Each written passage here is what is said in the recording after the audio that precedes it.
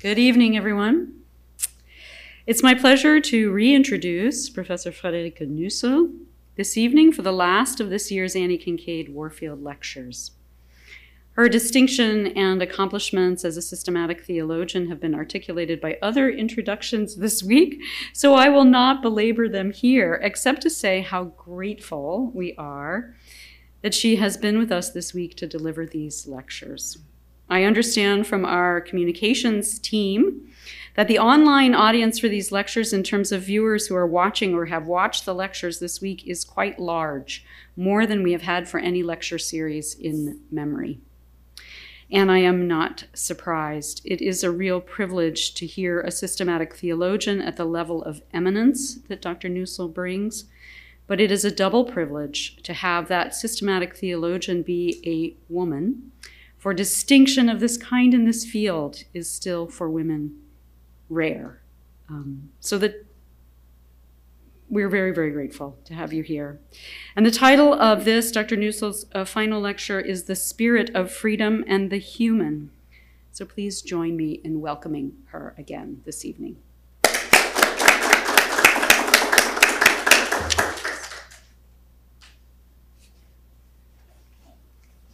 Thank you very much again for a very nice and kind welcome. And I begin with proclamation, reconciliation, and the experience of freedom. Next to love, freedom is surely the theme of the Christian faith with the most appeal. Freedom is the theme of Reformed and Lutheran Protestantism with interestingly different accentuations.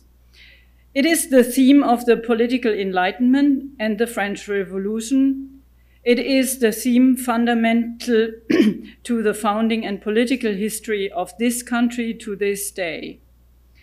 We could have known, who could have known at the Boston Tea Party how important and supportive the freedom won there would become to those from whom it was freed. The notion of freedom, as far as I can see as onlooker from Europe, is the central concept this country has been and is continuously working out, not least in many social and scientific areas and currently especially in dealing with racism. When you fly from Europe to New York or go by boat or sail like Greta Thunberg, the first thing you see is the Statue of Liberty. The only reason for me to always take a window seat on the transatlantic flight, despite being pretty impractical for 9 hours, is that I want to see New York and the symbols of freedom from above. On this current trip, I was beginning to think it wouldn't work out. Upstate New York was in thick clouds, as was the whole North Atlantic in general. But just before New York, the right amount of wind blew, or should we say the Ruhr, and there was a clear sunny view of New York. Behind me, an American murmured to his neighbor, "I don't get tired of this view." He spoke to me from the soul. Why freedom symbols in the plural? Well, next to the Statue of Liberty is Ellis Island, and in a sense the gateway to freedom for so many people who have arrived in the US and found a free life here. How deeply this experience sits with individuals was shown to me by a small everyday incident while shopping here in Princeton with my families years ago. We went to the checkout counter to pay for our groceries, and the cashier started putting things in plastic bags. She had a distinct accent and was probably of Slavic origin. I said to her, "Could I please have this without a bag?" And she replied, "Of course, it's a free country." Freedom was from persecution, oppression, or being forced into unwanted ways of life needs political institutions. It doesn't take long to see the history of these ideas, spending even a brief moment in Philadelphia at an Independence Hall with the Liberty Bell. The Liberty Bell is a powerful symbol, which can be seen not least in the fact that shortly after the Second World War, the idea arose to bring a Liberty Bell to Berlin. The idea came up in the USA in 1949 when the National Committee for a Free Europe was founded. This committee was headed by General Lucius Clay, the father of the Berlin Airlift. Donations were collected in the US, the bell was made and sent on a crusade for freedom across the USA on its way to Berlin. There it hangs in the tower of the Schöneberger Rathaus. The entire idea had political support, of course, from both the government and the CIA. The bell became a prominent symbol in Germany of America's close relationship with West Berlin after the war. It still holds a large presence in Germany. It rings every day at 12 o'clock. This ringing is broadcast every day on the radio station Deutschlandradio Kultur. It also rings on May 1st, Christmas Eve, New Year's Day, and on all serious world history events, such as German reunification on October 3, 1990, and on September 13, 2001, 2 days after 9/11. It rang for a full 7 minutes, and thousands of Berliners paid tribute to the victims on John F. Kennedy Place. Fortunately, the bell had just been repaired a few months earlier.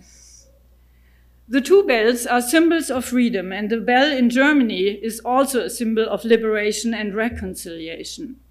Symbols do not work without explanation. Theologically, they are useless without proclamation. Proclamation and symbols or mediums in their interrelationship are essential to the experience of reconciliation and the idea of freedom. Conversely, the idea of freedom shapes one's self-perception, and in connection with such self-perception, one's perception of social and political conditions. This basic correlation can already be found in Paul's discussion of freedom, which became seminal for the Reformation movements in the 16th century and beyond.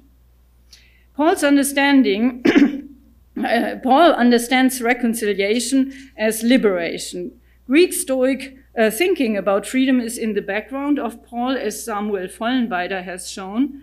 At the same time, Paul also sets himself apart from the Hellenistic understanding of freedom. For him, freedom is grounded in the liberating event of the death and resurrection of Jesus Christ. Thus, as he claims in Galatians 5, verse 1, to freedom Christ has set us free. But where the Spirit of the Lord is, there is freedom, in 2 Corinthians 3. In Romans 8, Paul explains freedom as liberation from the yoke of bondage under the law and sin and death, and thus at the same time from carnal existence. This bondage is replaced by the law of the Spirit, which makes one alive in Jesus Christ and gives a spiritual attitude. Paul does not leave it at the juxtaposition of the existence under the law and the existence in the Spirit, but asks how one can be sure of the presence of the Spirit. His answer is, the Spirit himself bears witness to our spirit that we are God's children. In a particular way, the Spirit is the source of freedom because the Spirit gives the assurance of filiation, of belonging to Christ. Freedom is grounded in the belonging to Christ. For Paul, this liberation from the bondage of the law and the dominance of the flesh not only has manifold social consequences, as he makes clear in 1 Corinthians 7, the liberation also has a cosmic and eschatological dimension. For even creation, groaning and in tribulation, will be set free from the bondage of corruption and liberated to the glorious freedom of the children of God. Paul is not the only New Testament author who deals with freedom. John also understands freedom as being an opposite to bondage, whereby bondage consists directly of sin or unbelief. Accordingly, liberation through Christ leads to truth. Finally, the author of Jacob offers a third interpretation of liberation by determining the love commandment from Leviticus 19:18 as the law of freedom in Jacob 2:8. In the book of Jacob, freedom is thereby the consequence of such an action in which Christians obey the law. Thus, unlike as we see in Paul, law is combined with freedom. Even if Greek notions of freedom form an important background of the New Testament claims, there is also the primordial historical date of Israel's liberation from bondage in Egypt. Already in the New Testament, different emphases in the understanding of freedom can be found. In the 16th century, the various Reformation movements were inspired differently by the biblical concept of freedom and drew different conclusions. The Lutherans emphasized the liberation of the individual from work righteousness in faith and the liberation to selfless devotion to one's neighbor. The Reformed had a stronger emphasis on the realization of freedom in the Christian community. The Anabaptists, on the other hand, took the complete transformation of the communal life or way of life according to Christian rules very seriously, especially in the then necessary removal of state regulations. The idea of freedom and the experience of freedom are in a continuous interrelation. In the age of enlightenment at the latest, the idea of freedom became separate from religious context. Yet the connection between the experience of freedom and the thought of freedom is and remains inescapable. Kant, Hegel, and the other German idealists developed their understanding of freedom within the context of the French Revolution. In left Hegelianism, they were transformed into political theories in which in turn inform, in many modifications, ideas and ideals for free societies to this day. Economic developments in modernity have sometimes had a very subtle influence on notions of freedom. The combination of a market economy and a welfare state is the decisive piece holding it all together. Germany, for example, has a strong welfare state, and this has an impact on both the perception of economic processes and on citizens' needs for freedom. The importance of religion for the understanding of freedom is increasingly becoming less important.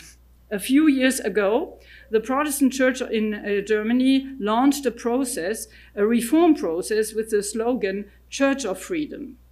The reform has two emphases.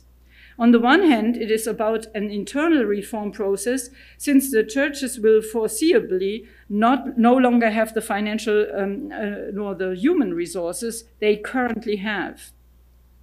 On the other hand, the process is directed outwardly. With Church of Freedom, the intention was to make the value of religion and the church clear. So far, the effect has been rather marginal. Among the unintended external effects, unfortunately, was, above all, the reaction of the Roman Catholic Church, which considered the Protestant advertisement of freedom as encroaching and ecumenically unfriendly. In any case, it has become very difficult to explain to a largely secular society why the Christian religion and why church life are conducive to freedom. After 9/11, Jürgen Habermas devoted more attention to the question of what significance religion has or should have for the modern ideologically neutral constitutional state. In his reflections, Habermas followed the constitutional lawyer Jürgen Böckenförde, who once claimed that the ideologically neutral state lives on an ideal presupposition it cannot provide itself.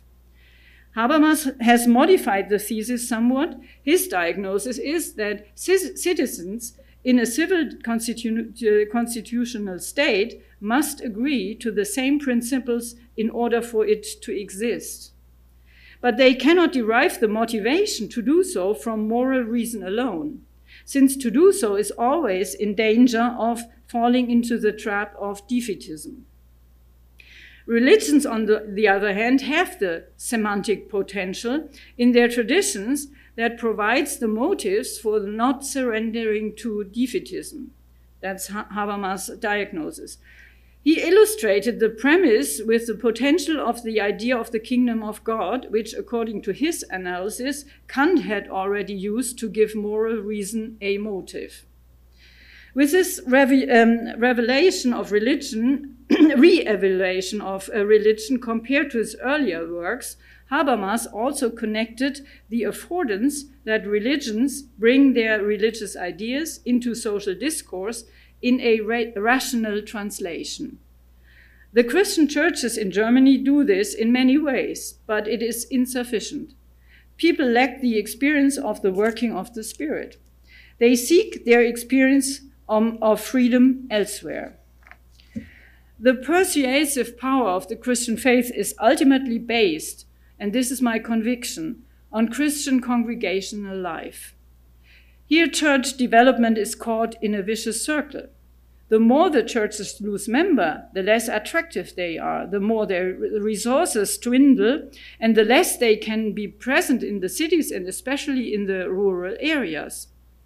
Theological education is only one building block in the operation, but not an insignificant one. For without a good sense of theological direction, one cannot discern the needs and possibilities, which brings me back to the opening thesis in the first lecture. We cannot dispense with dogmatic orientation. Since I have been teaching theology at the university, I've noticed that one question particularly preoccupies the students, that is the question of theodicy, at least my students. I spoke briefly about theodicy in lecture 3 in relation to physical evil. In the following, the question of moral evil and its origin was indirectly discussed. Now I would like to take it up explicitly in the question of the freedom of the Spirit. Conceiving divine freedom. The Spirit blows where the Spirit wills, says Jesus to Nicodemus. This sentence has a great history of impact. In many cases, the sentence has been interpreted to mean that the Spirit is unavailable, that one cannot subject the Spirit's work to human expectations. According to the understanding stemming from the Reformation, the Spirit is bound to the Word, but when and where the Spirit works through the Word is up to the Spirit alone. In the last 3 lectures, I have broken down the work of the Spirit dogmatically. The Spirit works in creation as a life-giving dynamis, making diversity possible. The Spirit works in redemption as the gift of knowledge of sin and grace that enters into perceptual patterns as well as the emotional world. In reconciliation, the Spirit becomes the medium of presence through which people are gathered in such a way that they can experience their community in faith and know themselves united in it. God, in the work of the Spirit through the Son, binds God's self to creation and specifically to human beings, whom God created in the power of the Spirit and sustains through God's redemptive and reconciling work. In this way, God confronts human sin, that is, moral evil. But why did God allow sin? Clearly, this question alone brings us back to the problem of theodicy, which I already touched. In the German context, the question arises in a special way based on our history with the Nazi regime, the cruel war, and especially the genocide for which Auschwitz stands. Here in this country, the question arises in a special way with regard to the history of the deportation of Africans to America, their enslavement, and all the subsequent problems connected with it. William R. Jones contends, quote, that engagement with the concept of theodicy has to be central to the work of anyone focused upon the annihilation of oppression with the objective goal to eliminate the suffering that is the heart of oppression. He urges that the, quote, theologian or philosopher of liberation must engage in the enterprise of theodicy, end quote. Moreover, Carrie Day's essay on the doctrine of God in the Handbook of African American Theology provides helpful dogmatic orientation needed, especially for those not in the immediate context, also showing there is a wide spectrum of answers to these difficult problems. One end of the spectrum can be found in humanist positions, which William Jones and Anthony Pinn defend as a response to the problem of suffering in general and the suffering of the racially despised. In his article on the question at the end of Theodicy, Pinn claims that the suffering of African Americans from oppression and racial disregard is currently topped by the fact that black people live with a permanent risk of being at the wrong place at the wrong time, which involves a fundamental challenge to one's right to occupy physical space and time. This is clearly a severe problem regarding human freedom and equality. At the same time, Pinn says the dilemma of rightful being in time and space promotes a particularly tenacious modality of anxiety tied to a sense that the pain and misery such circumstances entail has gone unnoticed, met with indifference. This more elemental nudging toward meaninglessness brings the project of theodicy to an end in Pinn's view. According to him, the only possible theodicy would involve interpreting suffering, at least indirectly, as merit. The argument Pinn constructs to disclose its inadequacy sets out with the assumption that God is present and concerned with the good, and humans are real subjects of history whose existence is marked by injustice and misery, which could entail that God is aware of injustice and misery and therefore must be okay with ongoing conditions. Should one not want to question the existence of God or God's goodness, one could only assume that misery must have a cosmic rationale and that there must be some merit, at least indirectly, in suffering, Pinn concludes. But such an approach to theodicy, and this is Pinn's point, provides an interpretation of suffering in terms of redemptive suffering that only further victimizes those who suffer most. To call suffering redemptive or to claim it has some merit, however, is a challenge to the integrity of human life. I would definitely agree with Pinn, and I found it quite interesting to read that and I would also agree that the theist framework that he describes provides an insufficient response to suffering. His description of the problem is comprehensive in all directions. And yet, from a biblical interpretation, I would rather subscribe to the position Larry G. Murphy puts forth, which arguably represents the other side of the spectrum, namely that, quote, virtually all Black Christian theological expressions have assumed and asserted that the Bible gives witness to the divine opposition to the evil of human suffering and to the divine mandate for human liberation, with God actively working through and beyond human efforts to bring it about, end quote. I lack the background to go into the concepts of liberation theologies in detail. In the context of my pneumatological approach, my concern here is to see what emerges for the theodicy question from the reflections so far on the work of the Spirit. I have already spoken about physical evil and its partial connection with moral evil in Lecture 3.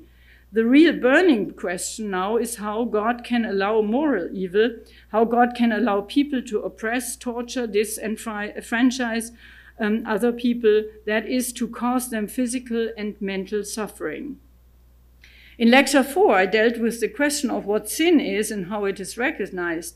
I had interpreted sin as self-centeredness and self-assertion, taking many concrete forms, some subtle, some highly violent and aggressive. Sin implies precisely that one does not limit oneself in relation to others and to God, but places oneself with self-interests at the center and immunizes oneself against perspectives that are not one's own. The radicality of sin consists, on the one hand, in the radical forms in which people inflict suffering on one another, and on the other hand, anthropologically and structurally, in the fact that humans become entangled in sin, do not even recognize sin as sin, and accordingly cannot distance themselves from sin. It was not initially Leibniz who recognized the existence of sin or moral evil as a massive challenge to faith in God. Already Martin Luther, in his debate with Erasmus of Rotterdam on the unfree will, raised the question of God's justice. For Luther, a distinction is made here between the light of nature and the light of grace. In the light of nature, on the level of natural knowledge, it cannot be understood, according to Luther, why it is just that the good person suffers and the bad person does not. For Luther, this question is solved only in light of grace, since in grace one recognizes what true justice and promise are. The righteous by faith will live.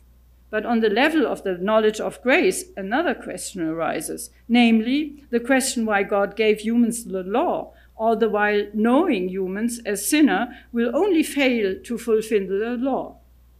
This inquiry into the justice of God will only be cleared up in the light of the glory of God, Luther said. Leibniz posed the question somewhat differently in his dealings with the problem of evil. He wondered why God allowed sin or moral evil. I will therefore go into Leibniz's answer in more detail here because it makes it clearer what can and cannot be said in terms of dogmatic orientation. Leibniz's answer has two parts. On the one hand, it consists in the fact that he traces back the moral evil to metaphysical evil. God could create the world only in distinction from God's self. It is therefore not perfect in the same way as God.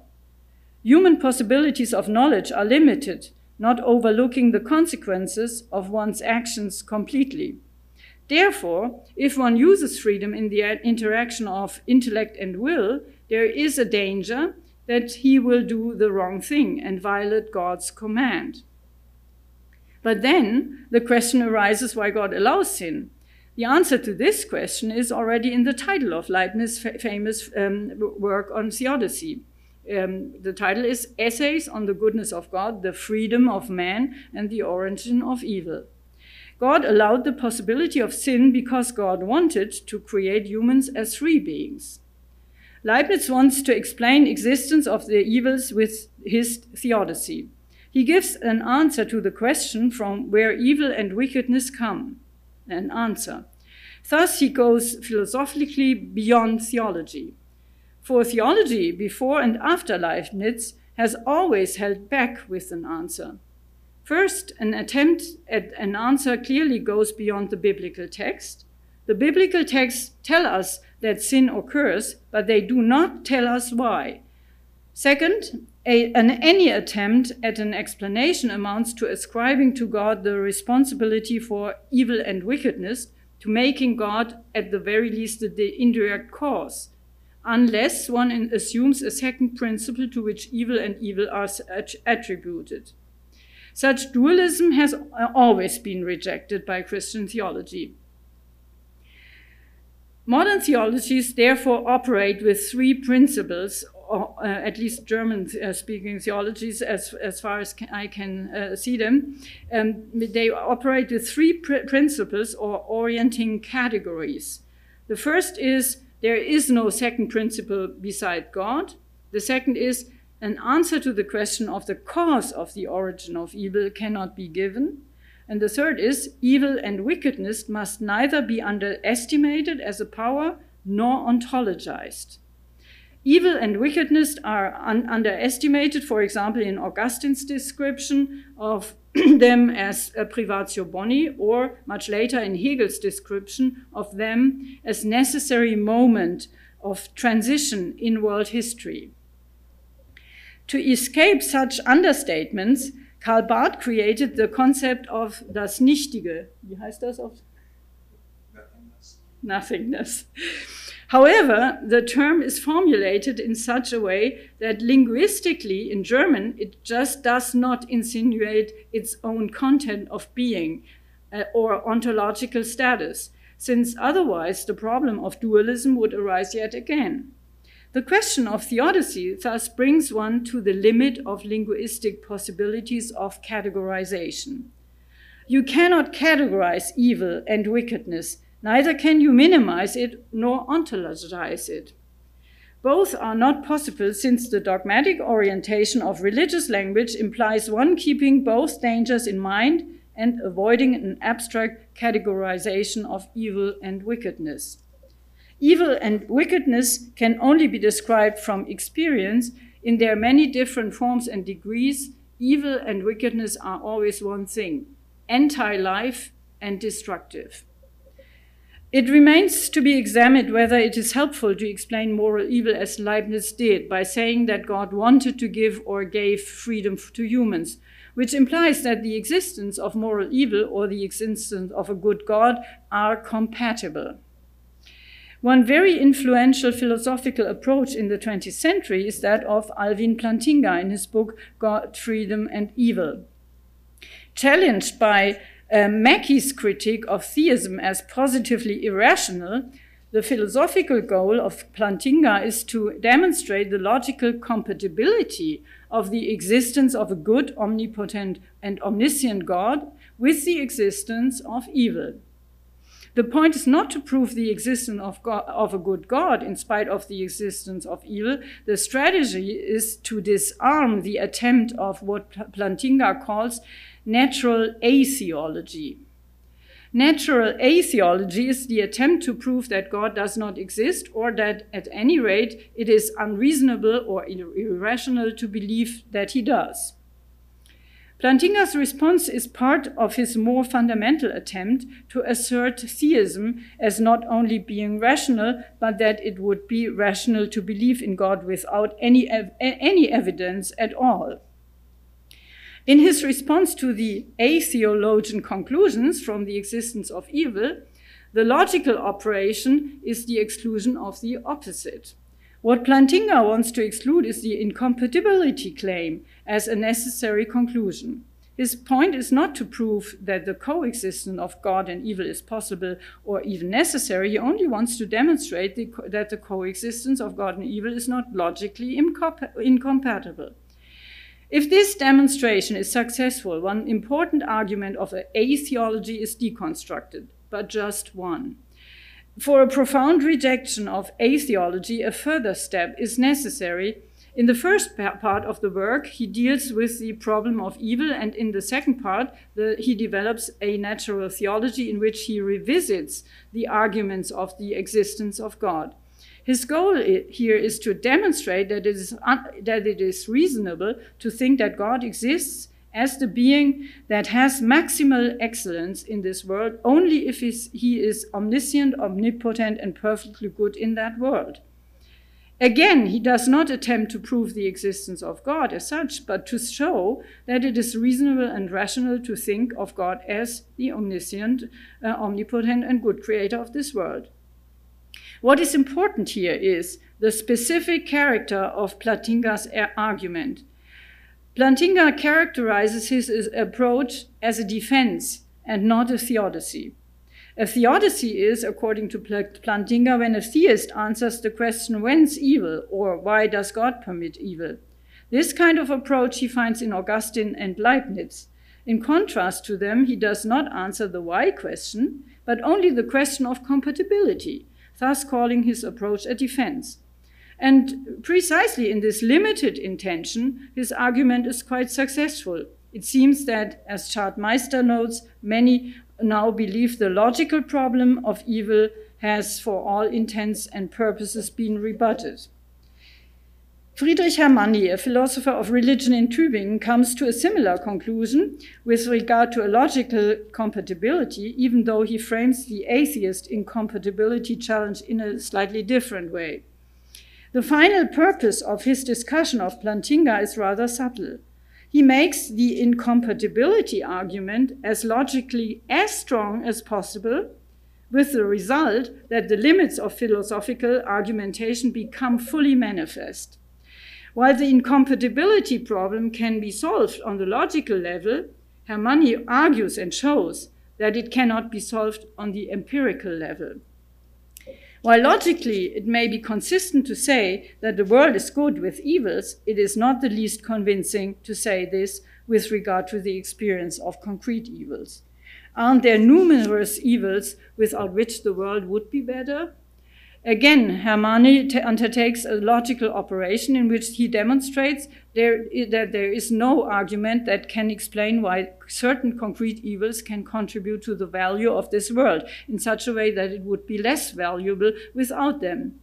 He argues that the theist concept of God is necessarily linked with the assumption that the value of the real world cannot be surpassed by a possible world because the theist has to say that there is no better world than the real world. While this assumption is logical, there is no empirical evidence for or against it. Empirically, it is not evident why a world with earthquakes should be better than without one. Therefore, he concludes that the empirical problem of theodicy cannot be solved, which consequently entails a philosophical reason for why few philosophers are against theodicy.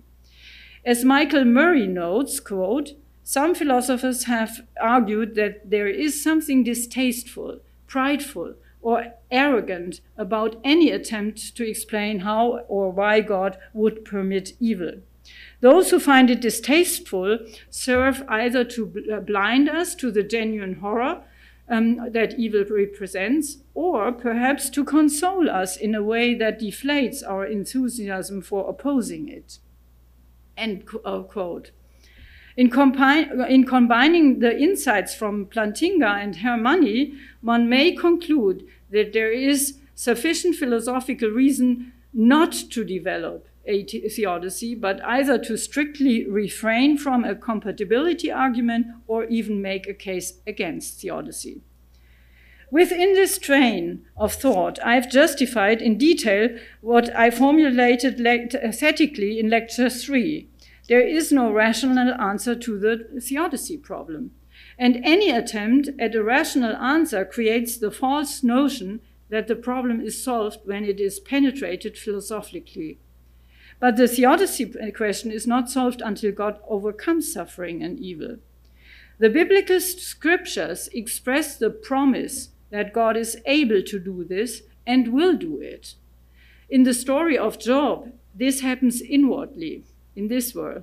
In the story of Jesus and his resurrection, God raises the hope of final redemption and reconciliation, wherein his freedom lies.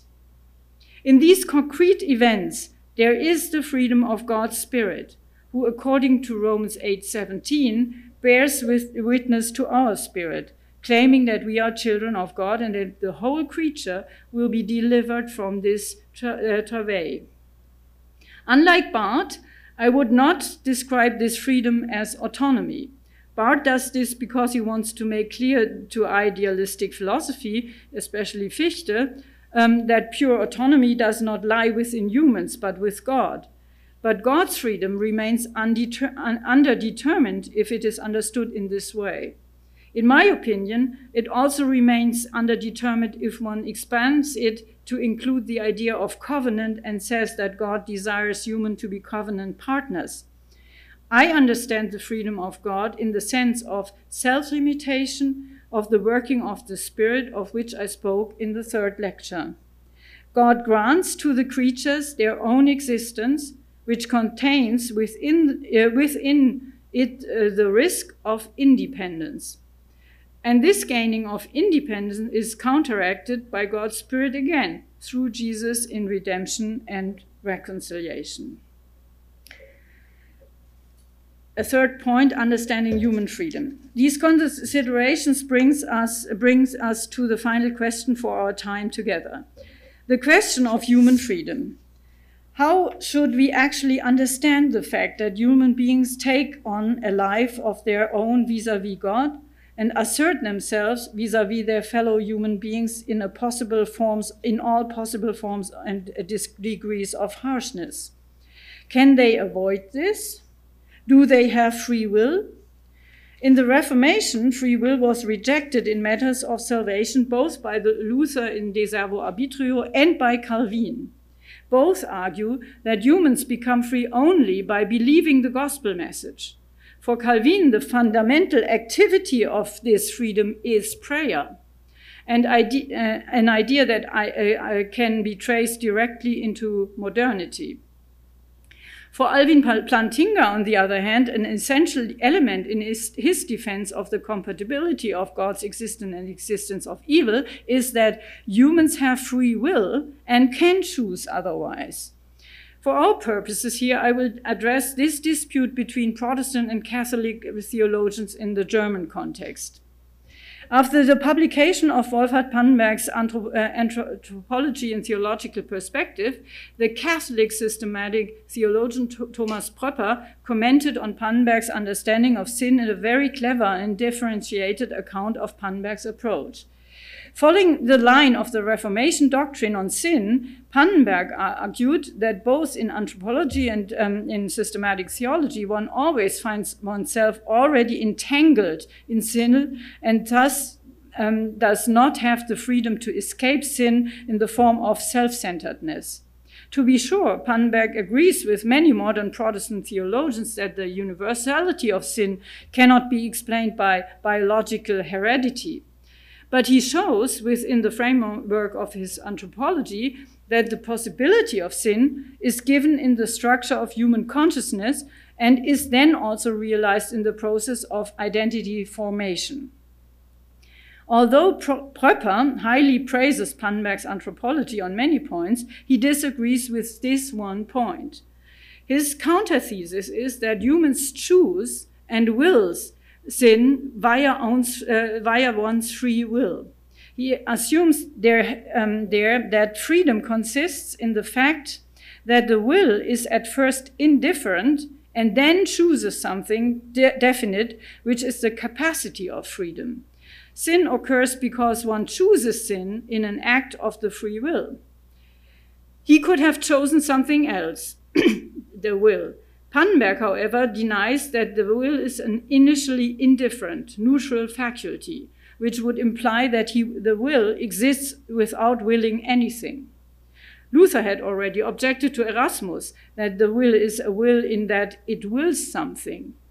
Here, then, there is a basic disagreement between Pröpper and Pannenberg about the understanding of the will, and consequently, a basic disagreement in the understanding of sin.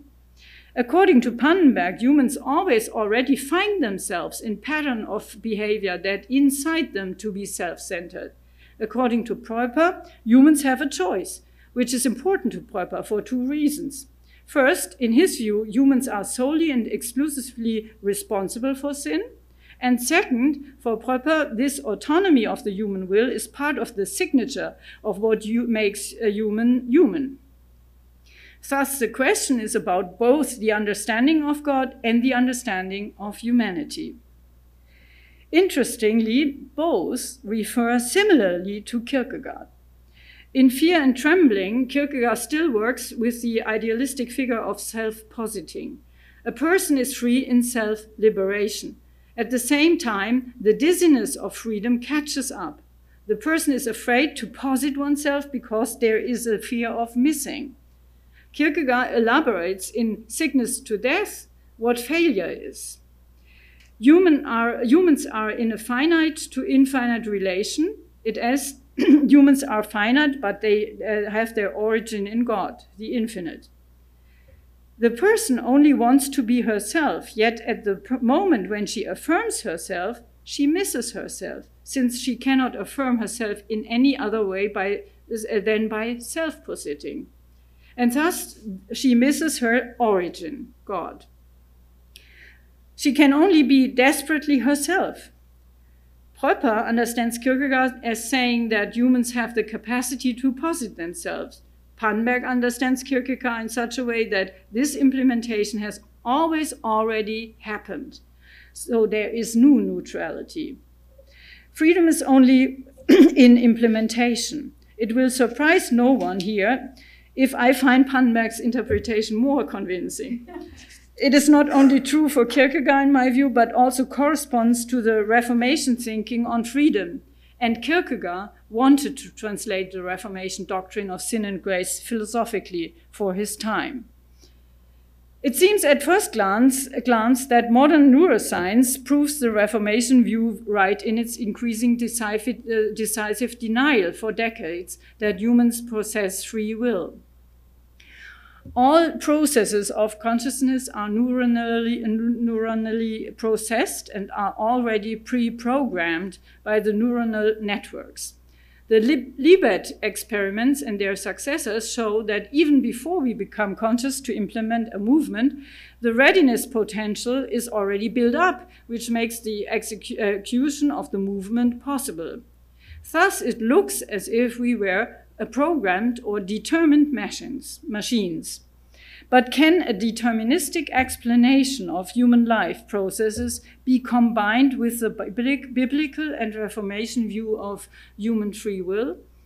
In my perspective, the problem is not to say that all processes of consciousness are completely neuronally processed. Determinism, however, is the problem. If imaging techniques can predict that I'm about to raise my hand, okay. But can it also be fully predicted how I will respond when someone gives me a new piece of information that I didn't know previously? Aren't neural networks also altered by the imputing of information? This point is one of my further questions about the deterministic interpretation of neuroscientific results. The second relates to sensation and self-awareness. It may be programmed really well that I find the right library, for example, but so nice, but why do I become aware of it as a positive sensation? What is the neurological sense of qualia and how can they be explained? The third question relates to the meta level. Why does this idea that we are programmed irritate us so much? These questions should only be touched upon briefly here to illustrate that the Protestant understanding of freedom is caught between two fronts, so to speak. I think the dialogue with neuroscience is important, which is why within the framework of the Heidelberg Institute for Advanced Study, the Marsilius-Kolleg, which is actually for Heidelberg people, for different disciplines come together. I conducted a fellow project with the head of Heidelberg Psychiatry on the narrative coding of values. We developed very short narratives. Longer are not possible in lab. We developed very short narratives. I have to find my... in which a situation was described that triggers an empathic response and decision. These narratives were read to subjects under the scanner. They were asked to decide whether or not to provide assistance. The results showed that the narratives that recounted existential distress situations were processed differently in the brain than those in which non-existential situations were recounted. I cannot detail the very complex experimental design here, but it was clear to both of us that the narratives elicited empathic responses. I learned a great deal in this series of experiments about the tremendous number of components that must be considered in order to produce a distinctive result. But I also saw that narratives stimulate human consciousness and recall learning processes. And what theologian has ever denied that Christian preaching forms us and shapes our capacities for empathy? Of course, it does not conclusively settle the problem of freedom, not even for neuroscience. At any rate, nothing prevents me from understanding the effects of the word and the other mediums of the spirit as those in which we find truth, or to use Paul's phrase, in which the Spirit bears witness to our spirit that we are God's children. Where this witness occurs, we become free. That is, we gain the freedom to understand ourselves, accepted by God, with our tendency toward self-assertion. This gain frees us for gratitude and to a new understanding of our fellow human beings whom we recognize in their diversity, just as we can accept ourselves with our sin. The community that grows out of this process is open and free, and where this can be perceived in an ecclesial community, it is attractive on a number of levels. Some concluding remarks. I would like to thank you for the opportunity to present my reflections on the dogmatics from a pneumatological perspective. They are work in progress and have been greatly enriched by your questions. I would like to thank Brenton Watson again, but also would like to mention my other American student, a doctoral student, Megan Bedford-Strom. She is has a master from Yale and is now in Heidelberg. She works on God, gender, and dignity and in East African women's theologies, and I've learned a great deal from her. I would also like to extend my gratitude to Bruce McCormack, the president and the faculty for inviting me and giving me the privilege of presenting this year's Warfield Lectures. It truly was an honor. For me, the fellowship in the presence of this faculty and seminary has been inspiring in every way.